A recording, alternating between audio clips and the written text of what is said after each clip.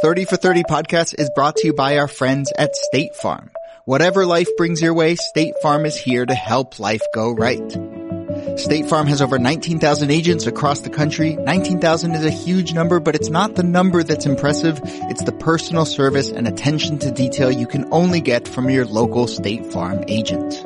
Talk to a State Farm agent today about combining the purchase of your home and auto insurance. State Farm, here to help life go right. Hey, it's Ryan. I'm really excited to share something special as Season 2 of 30 for 30 podcast is right around the corner, starting November 14th. Today, we are debuting the trailer for Season 2 and also sharing one of our favorite episodes from Season 1 titled Yankees Suck. One heads up, significant chunks of the story deal with youthful indiscretions. We've censored any strong language, but it's mature subject matter, and there are some descriptions of violence, so consider yourself warned. And if you haven't already, now's the time to subscribe to 30 for 30 podcast, because we both know you're already subscribed to The Russillo Show, right? Right? So, without further ado, here's a preview of what's coming from Season 2 of the 30 for 30 podcasts. First time I saw that photo, I sort of recoiled. I sort of physically moved back from my telephone with a whoa. Returning this November, ESPN Films critically acclaimed 30 for 30 podcasts. If this photo and if this moment was the rekindle of the fire for athletes to speak upon things, then I guess we did our job. This season, we have a new lineup of audio documentaries, including the inside story of how the hoodie became a symbol for justice. We can't help Trayvon now, but how can we help his family out? You know, me, LeBron, Chris, all of us felt a certain way. But what do y'all want to do about it? We'll look at how unlikely innovators... Hi, everyone. Welcome to John Madden Football. ...built sports juggernauts. If I'm going to be paying a royalty on a football game, then I want the biggest name I can get. And it wasn't that hard to figure out that it was John Madden. And the turbulent origins of a billion-dollar empire. I got the t-shirt that says there are no rules. What are the rules that we need to talk about? Hey, the UFC can start right here, right now. I'll take your brother on right now. I was simply bringing back the glory of the ancient world. How could I go wrong? Come on. We'll explore how daylight became a baseball team's unlikely opponent. The lack of lights at Wrigley Field for night baseball may have been a great tradition, but it was really becoming a detriment to the organization. And pitted the team against some of their biggest fans. Oh, you mean our tradition was always lousy and now you're going to build a new one? And the tale of how a man's unlikely journey to the edge of space. I promised my mother that I'm coming back because I'm surrounded by the best scientists on this planet. Was a bigger challenge than even he could ever imagine. And I'm not going to let my mother down because you guys make a mistake.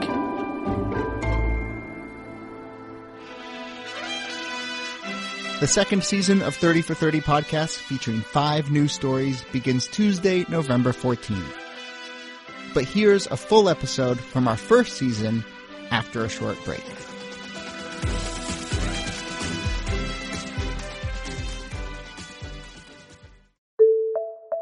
"30 for 30 podcast is brought to you by our friends at State Farm. Whatever life brings your way, State Farm is here to help life go right. State Farm has over 19,000 agents across the country. 19,000 is a huge number, but it's not the number that's impressive. It's the personal service and attention to detail you can only get from your local State Farm agent. Talk to a State Farm agent today about combining the purchase of your home and auto insurance. State Farm, here to help life go right.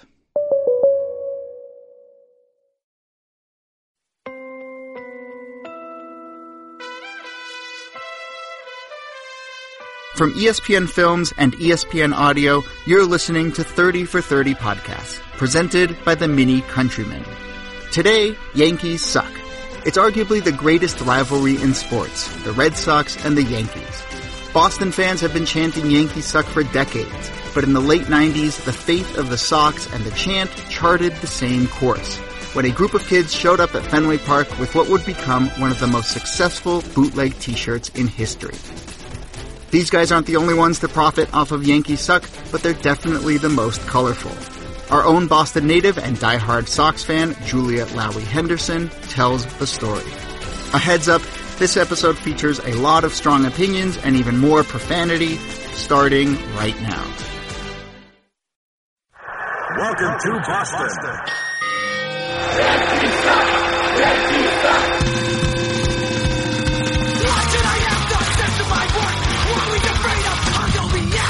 Yankees suck.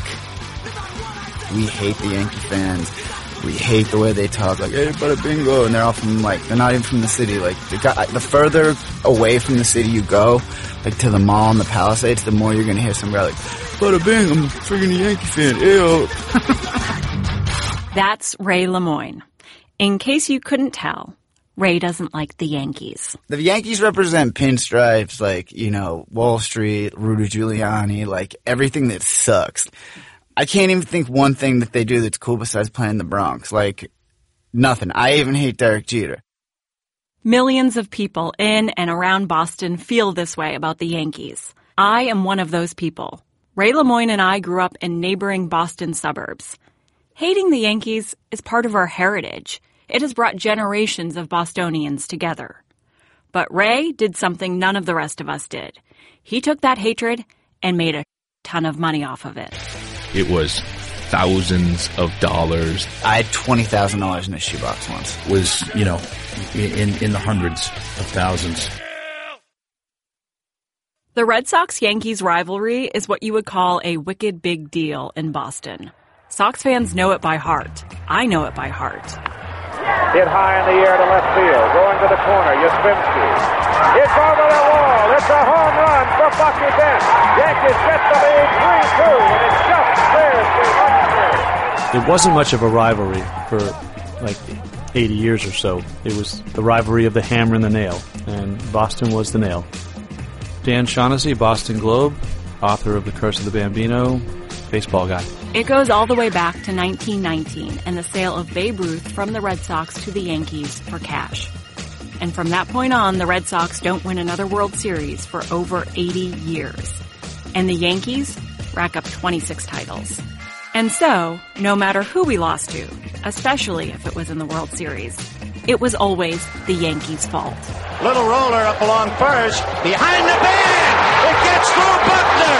Here comes Knight, and the Mets win it. That ball through Buckner's legs in the 1986 World Series is one of my earliest baseball memories. It's also how I learned that to be a Red Sox fan was to suffer. Watching with my family, the discussions around the Thanksgiving table were, who's going to blow up for the Sox this year? My name is Ian Hill. I am one of the biggest Red Sox fans around. If you look historically at the Yankee-Sox rivalry, they break our hearts, and then they take our players. As for Boston already bleeding, well, now their wound has just gotten deeper with the news today that Roger Clemens will be wearing Yankee pinstripes. It's like your girlfriend breaking up with you and then going out to date your best friend right in front of your eyes. So how do we respond to our continued humiliation at the hands of the Yankees? With 3 syllables. Yankees suck. Yankees suck. Yankees suck. It gave Red Sox fans some satisfaction, and it's got a nice cadence to it. The 2 syllables followed by the 1 syllable. It's got a good punctuation to it, exclamation point. Yankees suck. When it starts, your eyes kind of light up and go, yeah, they do suck. Yes, we do hate the Yankees.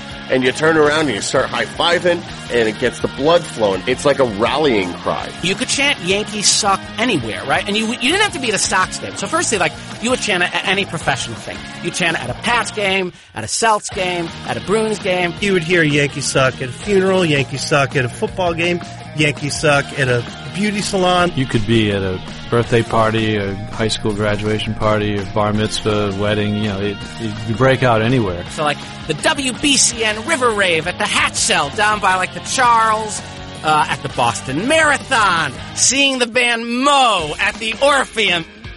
I'm Noam Osband. I'm a former masshole, big sports fan. They were playing the White Sox. They weren't playing the Yankees.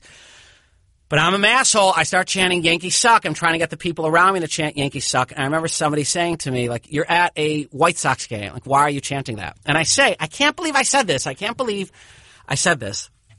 I said, when we fought in World War II, we chanted the Nazis. And we didn't chant the Italians because we kept our eye on the real enemy. And the real enemy is the Yankees. I mean, that's not the greatest logic, but I just wanted to chant Yankees suck. And I was young and drunk. Young, old, drunk, sober. Yankees suck was our mantra. And Ray Lemoyne knew just what to do with it. I was driving a cab in Boston. At the time, I was the youngest cab driver, and the pay sucked. Whether or not Ray Lemoyne was the youngest cab driver in Boston, in 1998 he was a student at Northeastern University with tuition and rent to pay. So he got a job as a vendor for the Sox, which is how he ended up vending inside Fenway Park in the spring of 1999. I was in there in an April game, you know, the lowest man on the totem pole, probably selling like ice cream when it was like 50 degrees out. And it was not crowded, and still in the far right by the bleachers, they start chanting "Yankees suck," and it spread, you know, all the way to the bleachers.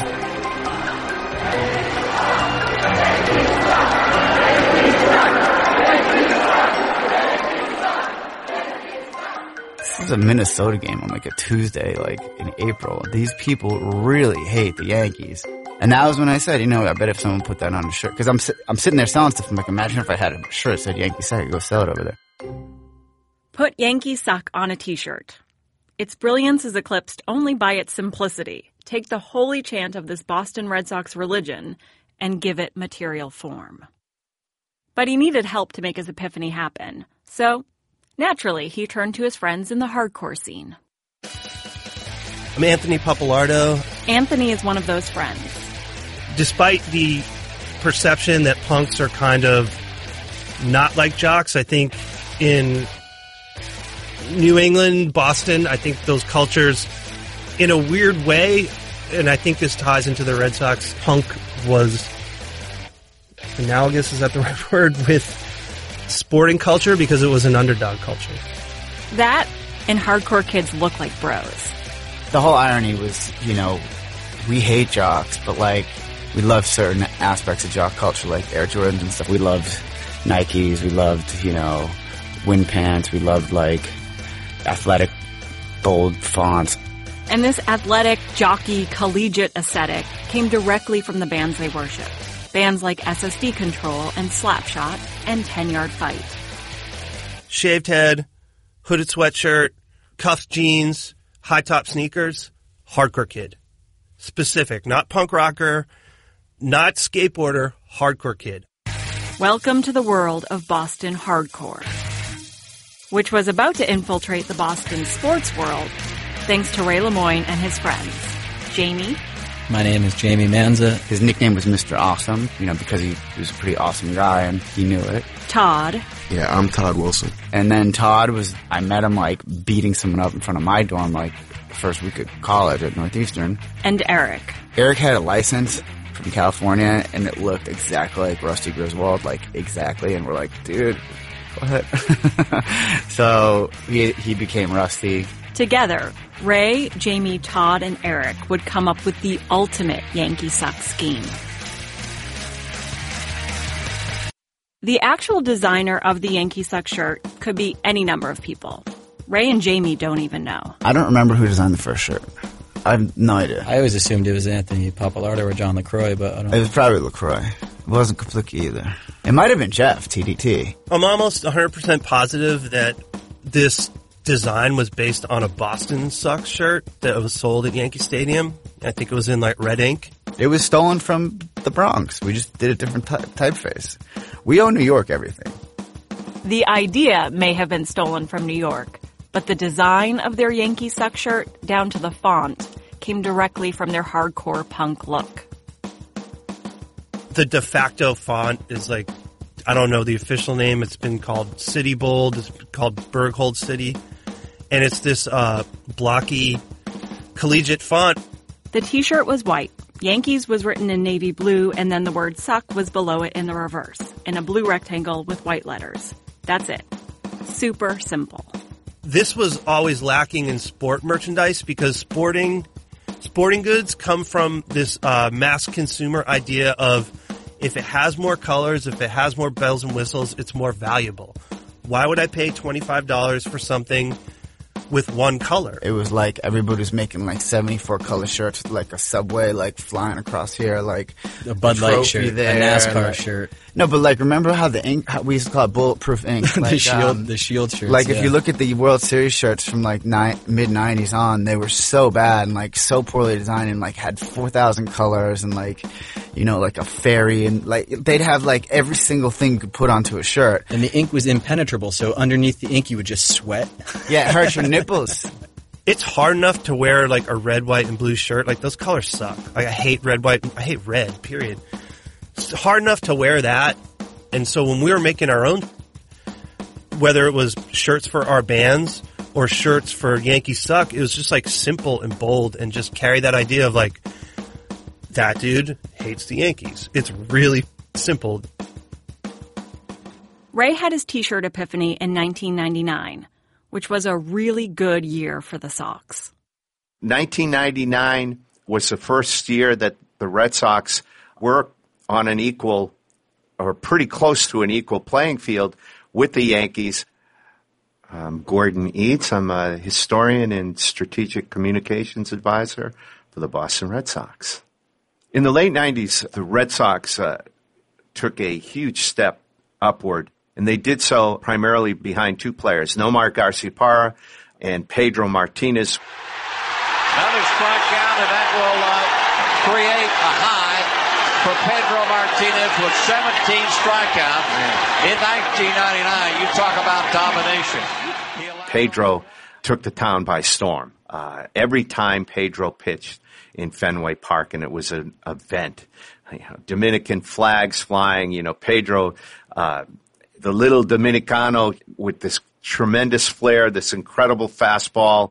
The way you know Pedro was great was you go to a baseball game, you take a piss when your team is pitching, not when your team is up. They might hit a home run.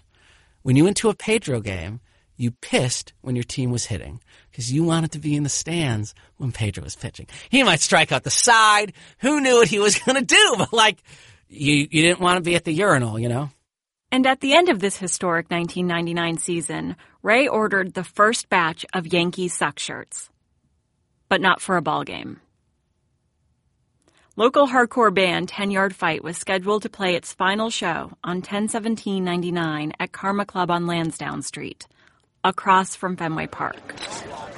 10/17/99 would be equated with something that you didn't even have to explain what it was. I ordered them specifically for 10 Yard Fight's last show. I was going to sell Yankee Suck shirts with 10 Yard Fight, and then the date was on the back. Ray knew he could count on selling shirts to hardcore kids inside Karma Club. What he couldn't have known when he ordered the shirts was that the Red Sox would be playing the Yankees at Fenway Park in the playoffs for the first time since 1978. The classic stadium, the classic rivalry, the classic pitching matchup, and the classic New England autumnal day. Fenway Park, Boston, teeming since late morning with the hope that lives everlastingly in the heart of every fan of the Old Town team.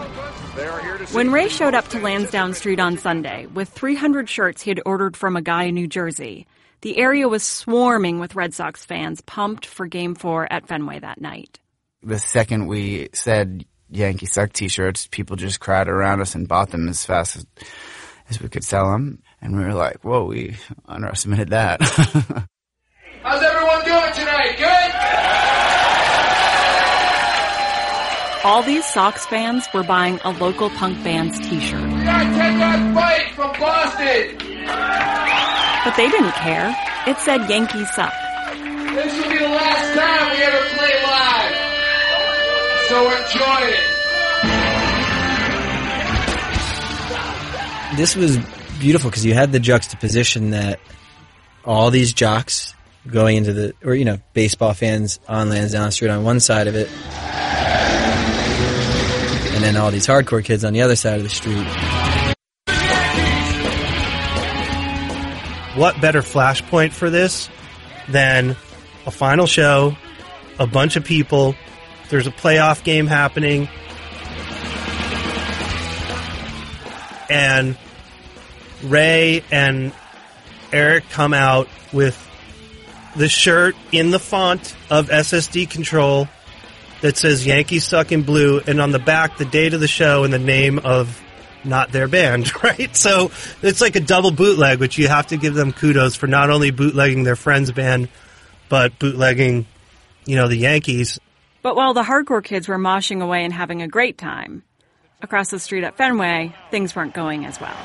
Not going. And Valentin, a check swing, ground ball to Knobloch. They say he tagged the runner. This is what Sox fans will always refer to as the Phantom Tag game. Jimmy Williams comes sprinting out. Jimmy Williams had gone out to argue the call, and the fans showered the field with debris, and George Steinbrenner, who was then the Yankees owner, accused Jimmy of inciting the fans, and Jimmy said, I don't care what Georgie Porgy says. I mean, it's called the Phantom Tag for a reason. Chuck Knobloch did not tag Jose Offerman. It wasn't even close. Just look at a photo. But it didn't matter. The Sox went on to lose the ALCS and their chance to go to the World Series. This is what we do. We lose when it counts. At the time, it just felt like the same old story. But it wasn't. There's no question that the 99 ALCS, that ratcheted up the rivalry significantly. The Red Sox-Yankees rivalry had entered a new chapter.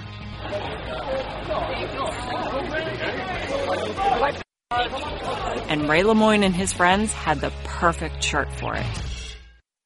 The test run had been an overwhelming success. Ray had sold out of 300 shirts in less than 24 hours. So Ray, Todd, Jamie, and Eric officially went into business together. And on opening day of the 2000 season, they showed up with 1,000 shirts. The second we stood on the street with them, they were gone. We sold them in 2-3 days. 2 days, I think. Jamie got arrested the second day, but big deal. So they kept ordering more shirts, and they kept showing up to sell them. And they started bringing more of their friends along to help. Ray even poached fellow vendors from inside Fenway Park, like Jonathan Cho. Ray asked me to sell the T-shirts. He says, we made a bunch of Yankee Suck T-shirts. Do you want to come outside and sell them with us? I said, yeah, absolutely. Let's do it. And the moment I got the batch of T-shirts, these shirts started flying. And I was hooked. I'm like, we're doing this. I'm making way more money outside on these T-shirts than I am on the inside at Fenway Park. It was a commission-based system. You get a bag of T-shirt, 25 shirts, and just like you're selling weed, you got to bring me the shirts or the money at the end of the night. White shirts, one color, like the typical Yankee Suck shirt was $10. $10 a pop. We used to call them $10 crack rocks for jocks. From what I recall, the shirts cost about $3 to make. We get to keep $3 per shirt, and then we give the rest to Ray and Todd. Yankee Suck T-shirts! Yank paper! Ray, Todd, Rusty, Jamie, they'd roll up at the end of the game in a minivan or their cars. They'd park in a nearby parking lot, and then all the sellers would gather. What do you think about going, in between here and gate B? And they'd say, Cho, you're getting gate D. Mike, you're getting the bridge. Where should we put AJ at? What about just right here, right around the corner? If you want to do that, yeah. Pretty soon, it was impossible to leave a game and not have some dude try to sell you a Yankee Suck shirt. They had Fenway Park surrounded on all sides with a crew of 20 to 30 of their friends. AZ owed me money, so he had to work for us. Bubba was a god. Darren Jones is a big seller. Jonathan Cho. It was amazing. He never slept, ever. He was a very ambitious guy who had 6 jobs at the time, including day trading. He had gray hair when he was 20. He was just constantly moving. And he had the voice. Yankee Suck T-shirts here, Yankee Suck T-shirts, and I'd be climbing up on nearby fences, putting up the shirts, yelling, and people were swarming me. It was unbelievable. I felt like a rock star. He'd always sell the most. He was always one of the top sellers. I'd be going through anywhere between 50 to 100 shirts. You had to be aggressive. I took a lot from my playbook inside Fenway Park. The faster you are, the harder you work, the more you sold. I think we all tried to learn like aggressive sales techniques from each other, and that we were came also from working inside the stadium. inside so the the more obnoxious, especially talking to the mass whole crowd. And we worked Lansdowne, and this is when all the college kids went to the games. So we really worked with the creme de la creme of idiots. I'd just throw on the thickest accent I could and heckle people, and just like with everyone, like make fun of the dude's shirt, or like saying like his girlfriend wanted a shirt, like just being a dickhead. If you're not playing the part, you're not like wearing wind pants and like kind of looking like a dickhead, it's not gonna fly. We used to just call it like the Sully uniform. It's like denim shorts and a bootleg player jersey and like kind of like a stained undershirt and like a gold chain, and it's cool now because it's like a dad hat's now, but like a dad hat wasn't cool then. Maybe you've seen enough movies starring Wahlbergs or Afflecks to know that Boston folks will talk anyone. Their family, their friends, and certainly some dude selling shirts outside Fenway Park. It was more Boston on Boston, dude versus angry dude, or like you looking at my girlfriend, like this would always be like, who played tonight, dude? Who let off, bro? Who pitched, dude? Like you get the quiz, and then you'd like fire back, like how many saves does Lowe have, dude? Just go back and forth. Go back to Revere loser. You're not even from here.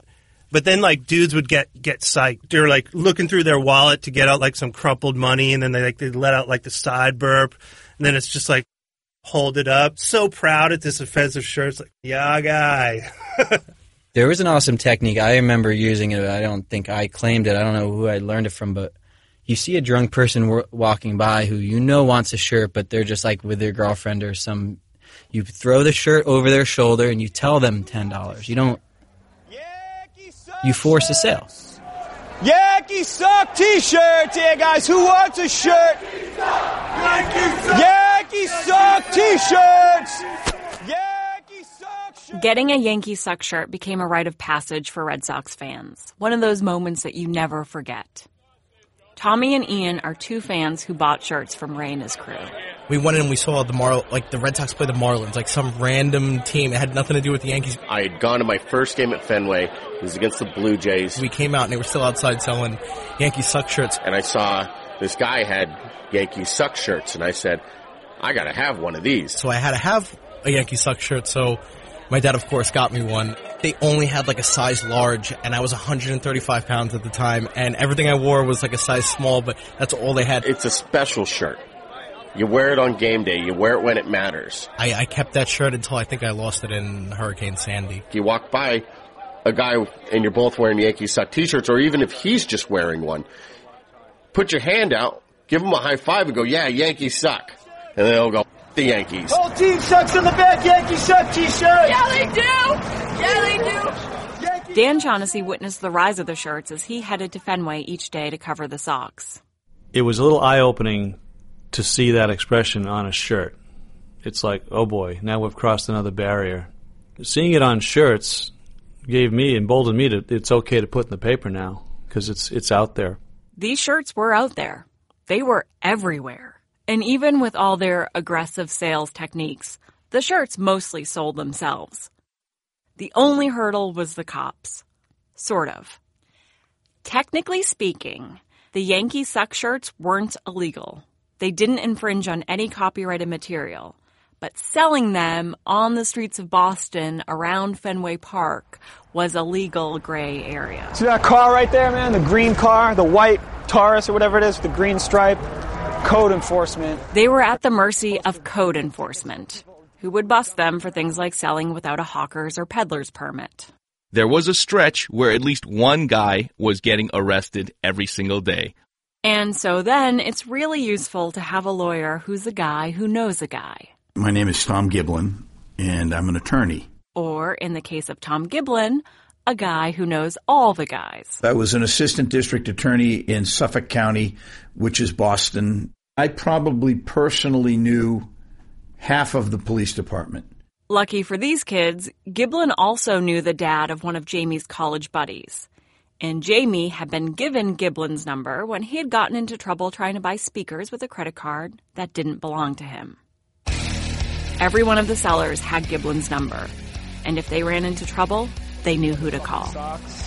Oh, there's that code enforcement dude right there. Where is he? There you are. Right on that corner right there. I'm going to go follow this guy. We started to really map out escape routes around Fenway Park. I knew all of the parking garages, the back entrances, the front entrances. I knew how to weave through cars. I knew how to literally take off my shirt and put on another shirt and try to hide in my hoodie so the code enforcement wouldn't recognize me. Code enforcement couldn't do very much about these kids selling shirts. The worst that could happen was they would take their shirts, write them up, and throw them in a cell for the night. And say, okay, guys, be careful. Don't do this again, because this is just stupid. You're going to get locked up again. Basically, you pay about $100. The judge says, don't do it again. Don't let me see you again. And you try not to show up again. 3 days later, they'd be back or calling me, collect. Mr. Gibb, yeah, I know. You get grabbed again, right? Yeah. Okay. These 20-year-old kids basically had no competition, even though they were selling a bootleg shirt that would be very easy to replicate. There would be some dudes once in a while that would come with like some bootlegs of bootlegs and think they're going to make $50, $100 that night, and they would get their kicked every single time. We would pour grape juice on their shirts, chuck their shirts off the bridge, beat them up if we had to. I remember this. The cops confiscated a bunch of shirts from somebody one night. I don't know why. But the next night, the sausage guys were selling T-shirts. And I found out about it. So, like, after we were done selling that night, we went over, poured the grape juice on their shirts, slashed all the tires on their truck, They never sold them again. Listen, I don't advocate that type of behavior, but in that scenario, like, I understood why it was like, all right, someone's got to beat this dude so he doesn't come back. You're probably wondering how much money these kids made. I'm wondering how much money these kids made. No one gives me a straight answer on this, but here are some clues. I had $20,000 in a shoebox once.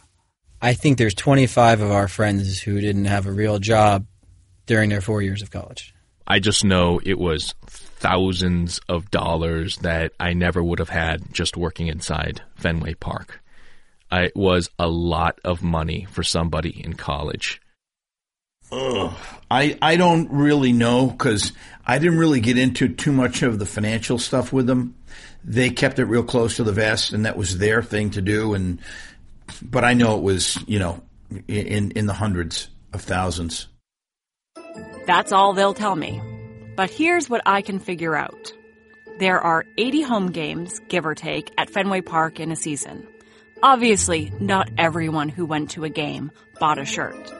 The guys say 400 to 500 shirts was an average night. Just looking at their profit share, on a $10 Yankee Suck shirt, they made $4 a pop. On the low end, you are looking at $128,000 per season in cash.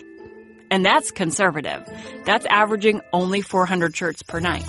They say that on a good game, like Red Sox Yankees on Patriots Day before the Boston Marathon, they could sell more than 1,100 shirts.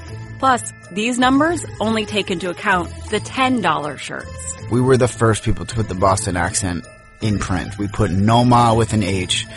I'd never seen it before. Number 5 on the back, and the pitch for that one was Noma with no ah. I mean, Jeter Swallows was like the next big one. Navy blue, white Yankee Suck on the front with Jeter Swallows and the number 2 on the back. Derek Lowe would pitch a no-hitter. We had Derek Lowe no shirts out there. Everybody hated O'Neill, so you had O'Neill Sucks. You had, Giambi Sucks. You had Yankee Suck on the front with the whole roster in the back and Jeter Swallows. And then Jeter Swallows A-Rod once he shows up, And all of our ink, once you washed it, it fell off. Not all of it. We were really bad at making shirts. All those other shirts, Jeter Sucks and Giambi Sucks and Everyone Sucks and Jeter Swallows, those shirts went for $20. And the owners were making more like $10 a shirt off those sales. So if they sold 400 shirts a night and made $10 off half of them and $4 off the other half, if you follow my math, that's $256,000 per season in cash. You multiply that by 4 seasons and That's going to add up to more than $1 million in cash profit. But all I could get out of Ray was this. We declared what we had to declare, what our accountant told us to declare. We operated our company at a loss. They told the IRS they made no money. Of course, it's absolutely impossible for me to actually say how much money they were making, but they were spending big. You know, at that point, they were kind of running wild and crazy, you know, and they were making their own money, spending money like drunken sailors, and instead of, you know, listening to advice saying, hey, look, guys, you know, you make $20,000 this week, put 10 in a bank somewhere and go spend the other 10 the way you want to do it so that you can watch it grow and have something. Yeah, they were just, it was burning a hole in their pocket. Well, you can only put cash in so many places, and one of them is at nice restaurants. And really the money facilitated our traveling habits and our dining habits. I mean, Ray and I started fine dining as soon as we could. You know, we didn't know you cooked salmon on Applewood. Yeah, and I grew up in North Andover, like, not Chili's. with money. I never had lobster, nothing like, well, I mean, maybe like once or twice, but like I never had like a good meal before these guys introduced me to this. We went to pretty much every country in Europe. We went to, you know, Argentina, Brazil, Chile, Peru, Australia, Thailand, Vietnam, Cambodia. We did a lot of frivolous spending. There were guys buying luxury watches, Breitlings, people buying suits. This dude buys a motorcycle. This dude gets a nice apartment. This dude's running around in Gucci loafers. Stuff that we really didn't have growing up. We had access to so much money so quickly, we didn't know what to do with it. So, of course, it went to partying. It went to splurging. It went to a lot of casino trips to Foxwoods and Mohegan Sun. I mean, it got crazy. We didn't know what to do with the money. It was coming in so quickly. We both had like $4,000 watches on at one point, but like sold them. Like, no, mine got stolen by a hooker. There would be times where I would fly somewhere, meet up with one of these dudes somewhere, and they'd be wearing my and it's just like, we don't own Everyone considers that money communal, so it's like, I'll take your jacket, I'll take your girlfriend, I'll take your car, I'll take your drugs. Like, there's no boundaries. They were kind of like ants. They were always around, and there was always some method one way or the other that I would get involved with one or more. There were skirmishes that they were in where they were charged with like assault and battery or threats. And then other things where they were victimized, and I'd go in and try to talk to the DA about helping them because they were either they were victims in assaults and thefts, and one of them was shot and held up. Todd was the one who was shot. It was a drug deal gone bad. He was trying to sell 5 pounds of marijuana for $20,000 in the house he lived in with all his friends. The buyers tried to rob him. He tried to be a hero and fight back, and they shot him. He recovered, but it was a scary moment. I had really bad PTSD or whatever you want to call it, you know. Even though most of these kids weren't getting into anywhere near this kind of trouble, one of your friends getting shot and almost killed in a drug deal he decided to do in the house you all share, it shook the group up. I mean, I got out of the hospital, and that's what really got me was when I got back to the house, and I could tell nothing was ever going to be the same again. You know, and that sense of, you know, innocence lost or whatever, that's what really hurt me. I could never get it together again. It was a very real consequence for a bunch of kids who have been very lucky up until that point in terms of avoiding consequences. Todd was out of the business and back home not too long after that. And then something happened that had nothing to do with them, that put everything, their success, the wildness, the money, the shooting, in perspective. We are back at 9 o'clock Eastern time on this Tuesday morning, and we're back with dramatic pictures of an accident that has happened just a short time ago. You're looking at the World Trade Center in Lower Manhattan, where just a few minutes ago we're told that a plane, some reports are that it was a small commuter plane, crashed into the upper floors of one of the Twin Towers. You know, it's funny. In many ways, baseball is a universe unto itself, and a world that oftentimes is successful in keeping the outside world at arm's length. 9/11 was certainly one occasion where that was not the case. That was certainly one occasion where chanting pejoratives toward the Yankees was anything but appropriate. And all this happened at the moment the Yankee Suck Kids were becoming more than just a local sensation. The first time our shirt got any press. New Yorker 9/11. The New Yorker's 9/11 issue came out on September 24th, 2001. In it, there was an article by legendary baseball writer Roger Angell, and next to it, an illustration. They had an illustration of like the crowds at Fenway. It might have been Yankee Stadium, but an illustrated version of a dude like front and center in that illustration with a Yankee Suck shirt on. And this is in the big 9/11 issue with like Susan Sontag and like every major writer writing their initial responses to 9/11. So for us, that was kind of like a wake up in every which way. You know, like, wow, our stupid t-shirt made it, finally got recognized, but 3,000 people, including people we know, are dead. Needless to say, after September 11th, the Yankee Suck shirts didn't go over too well for the next month and a half. Like, we packed it up, basically, and only sold other... We did do a Bin Laden Suck shirt. Oh, we did. Another guy shows up with the Bin Laden spelled wrong, and I'm like, dude, it's spelled wrong. He's like, what? You're dissing the guy. What the hell am I trying to get his name right for? I'm trying to diss the guy. He had Bin Laden, and we had Bin Laden. Bin Laden. We called him Bin Laden. Roger Angell's article, Legend of the Fens, is subtitled Back the Other Day When Baseball Mattered. It begins by asking the reader to go back with him to before the towers fell, back when we could still take pleasure in our games. He talks about the crowd in the bleachers chanting Yankee Suck at a Braves game, and he describes a large, dignified-looking gent with well-tended white hair, a bankerish demeanor, and a white t-shirt emblazoned with, yes, Yankee Suck in blue block letters. 2001 was a rough season for the Sox. They fired their manager and replaced him with a pitching coach. Jason Varitek broke his elbow, Pedro hurt his shoulder, and Nomar had wrist surgery. By the time Angell wrote his article, it didn't even matter that at one point the Sox had been first in the AL East, up over the Yankees by a full 4 games. They had once again blown it, which Angell recounts in excruciating detail. He predicts the demolishment of Fenway Park and dooms the Sox to be perennial losers. It's an article written in the wake of everything we as Americans knew changing.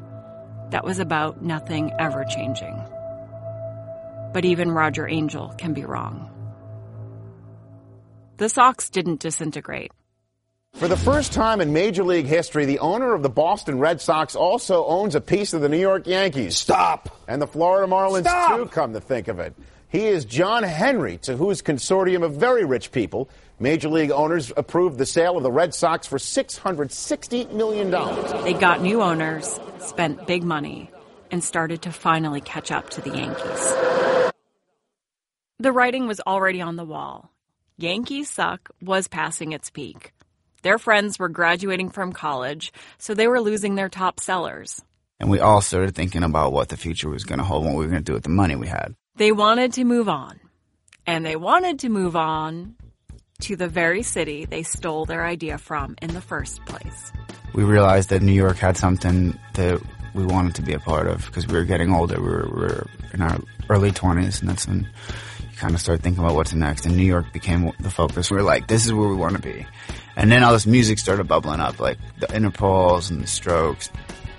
There was an electronic music scene that was going on at the same time that crossed over into the rock scene. We were just like, this is great. By the time the Red Sox suited up for the 2003 season, Ray, Jamie, and Eric had started printing the shirts out of a loft in Brooklyn and running them up to Boston for the games. And they kept that up for the next few years. They had deputized guys to run the operations at Fenway in their place when they weren't around, and then they would take a cut.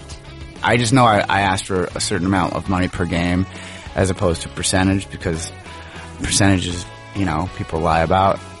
On top of that, the Sox had new owners who were hard at work making Fenway friendly and cracking down on unlicensed vendors. But the final nail in the coffin was actually the thing they'd been yearning for from the very beginning. The one thing that they and all Red Sox fans wanted more than anything in the world, that's the thing that finally killed the T-shirt empire. This would be the 5th pennant for the Red Sox since that 1918 season. Here it is. Ground ball to second. Reese. The Boston Red Sox have won the pennant.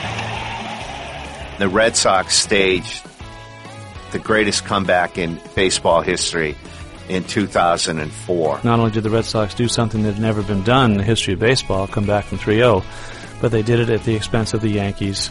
And for a lot of people, that was their World Series. To get to the World Series at the expense of the Yankees was better than winning the World Series. Just overcoming the Yankees in a playoff was really the ultimate goal. The Red Sox beat the Yankees and went to the World Series. And after Boston took the first 2 games of the series at home, Jamie and Ray knew they had to witness history firsthand.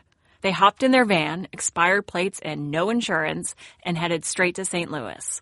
Eric got on a plane from California, and the 3 of them ended this chapter the only way they knew how, by sneaking into Game 4 of the World Series. The Boston Red Sox 1 win away from trying to do something that the franchise hasn't accomplished in 86 years.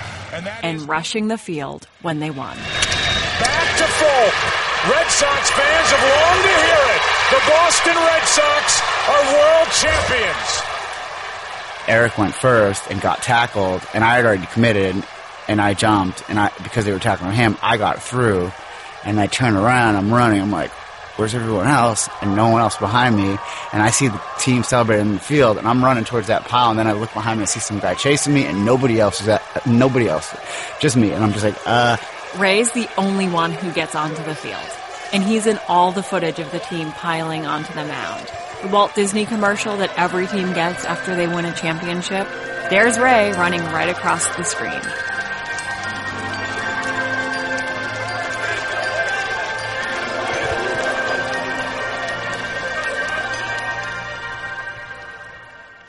I thought Red Sox fans became far less endearing and attractive after they won. They became like Yankee fans, which is unfortunate, because we always hated Yankee fans rubbing our faces in it. And then the Red Sox fans became Yankee fans, in my view. And that was it. You can't be an underdog anymore. 2004 marked the last time you could credibly chant Yankees suck as the little guy who never wins and always gets the short end of the stick. It was also the last time you could put it on a bootleg T-shirt. Today, if they try to do that, I think within minutes you'd have security at Fenway Park. You'd have cops swarming the place. Fenway Park is a much kinder, gentler, more heavily regulated place these days. That moment in time when you could buy a handmade shirt outside Fenway Park from the kids who made it, who oftentimes didn't even have a license to be there, that's gone. You wouldn't get away with this today. You wouldn't get away with starting a rogue T-shirt company, and the licensing people would be all over you in like a heartbeat. And like, oh no, you'd be in like MLB licensing jail. Those days, those sweet days are over. The teams had caught up. The teams were selling shirts that looked like that. Nike was selling shirts that look exactly like ours and stuff like that. Now, super simple shirts with super simple phrases are everywhere.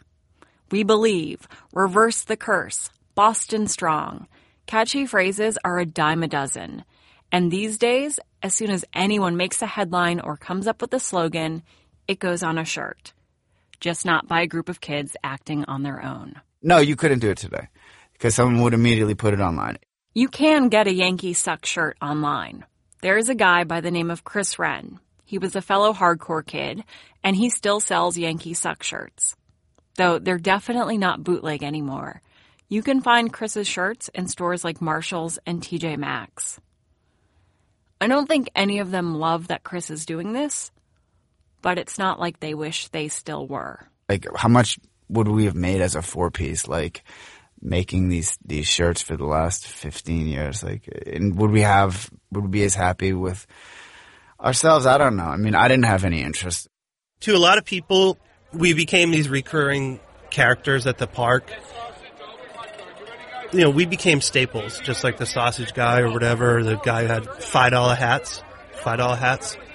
And I don't think anyone knows that we were the Yankee Sucks guys when we woke up, when we went to Dunkin' Donuts, when we were at Flan O'Brien's. Like, anywhere we went, we were those guys. And that was weighing on us. You have a bunch of kids in college, and they're into art, and they're into music, and they're into all this cool. And at the height, you look down and you have like breakaway Adidas pants on and a gold chain and some tacky watch, and your accent's thicker and your pocket's fatter, and you're doing all this you never thought you'd do because you become that person. You can say whatever I'm a world traveler and look at me, my cool watch. Like, no, dude, you're a bootleg t-shirt seller and you're an asshole. Some of those pictures I look at and I'm just like, who the are these people? They were 19 when this started. They're almost middle-aged now. They haven't been those people in a long time. You don't realize when you hit the lottery that you hit the lottery sometimes. We hit the lottery. A lot of people have been asking why we're breaking up. And we just happen to be at the right place, at the right time, with the right idea, the right pitcher, the right team. But we don't want to overstay our welcome. To me, I'd rather see people know when to leave than hang around way too long and have people ask them to leave. And I think I attributed too much of the success or quasi-success to myself as opposed to the fact that I just literally got lucky. This will be the last time we ever play live, so enjoy it.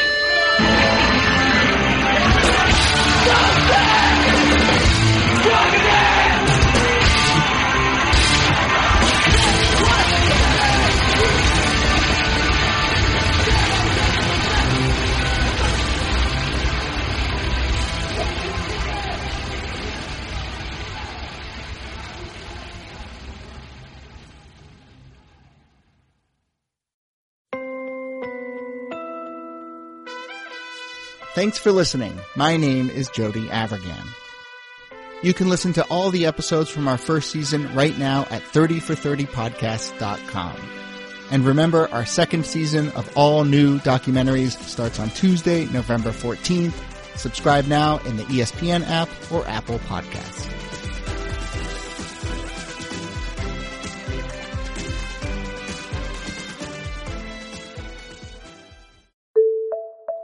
"30 for 30 Podcast is brought to you by our friends at State Farm.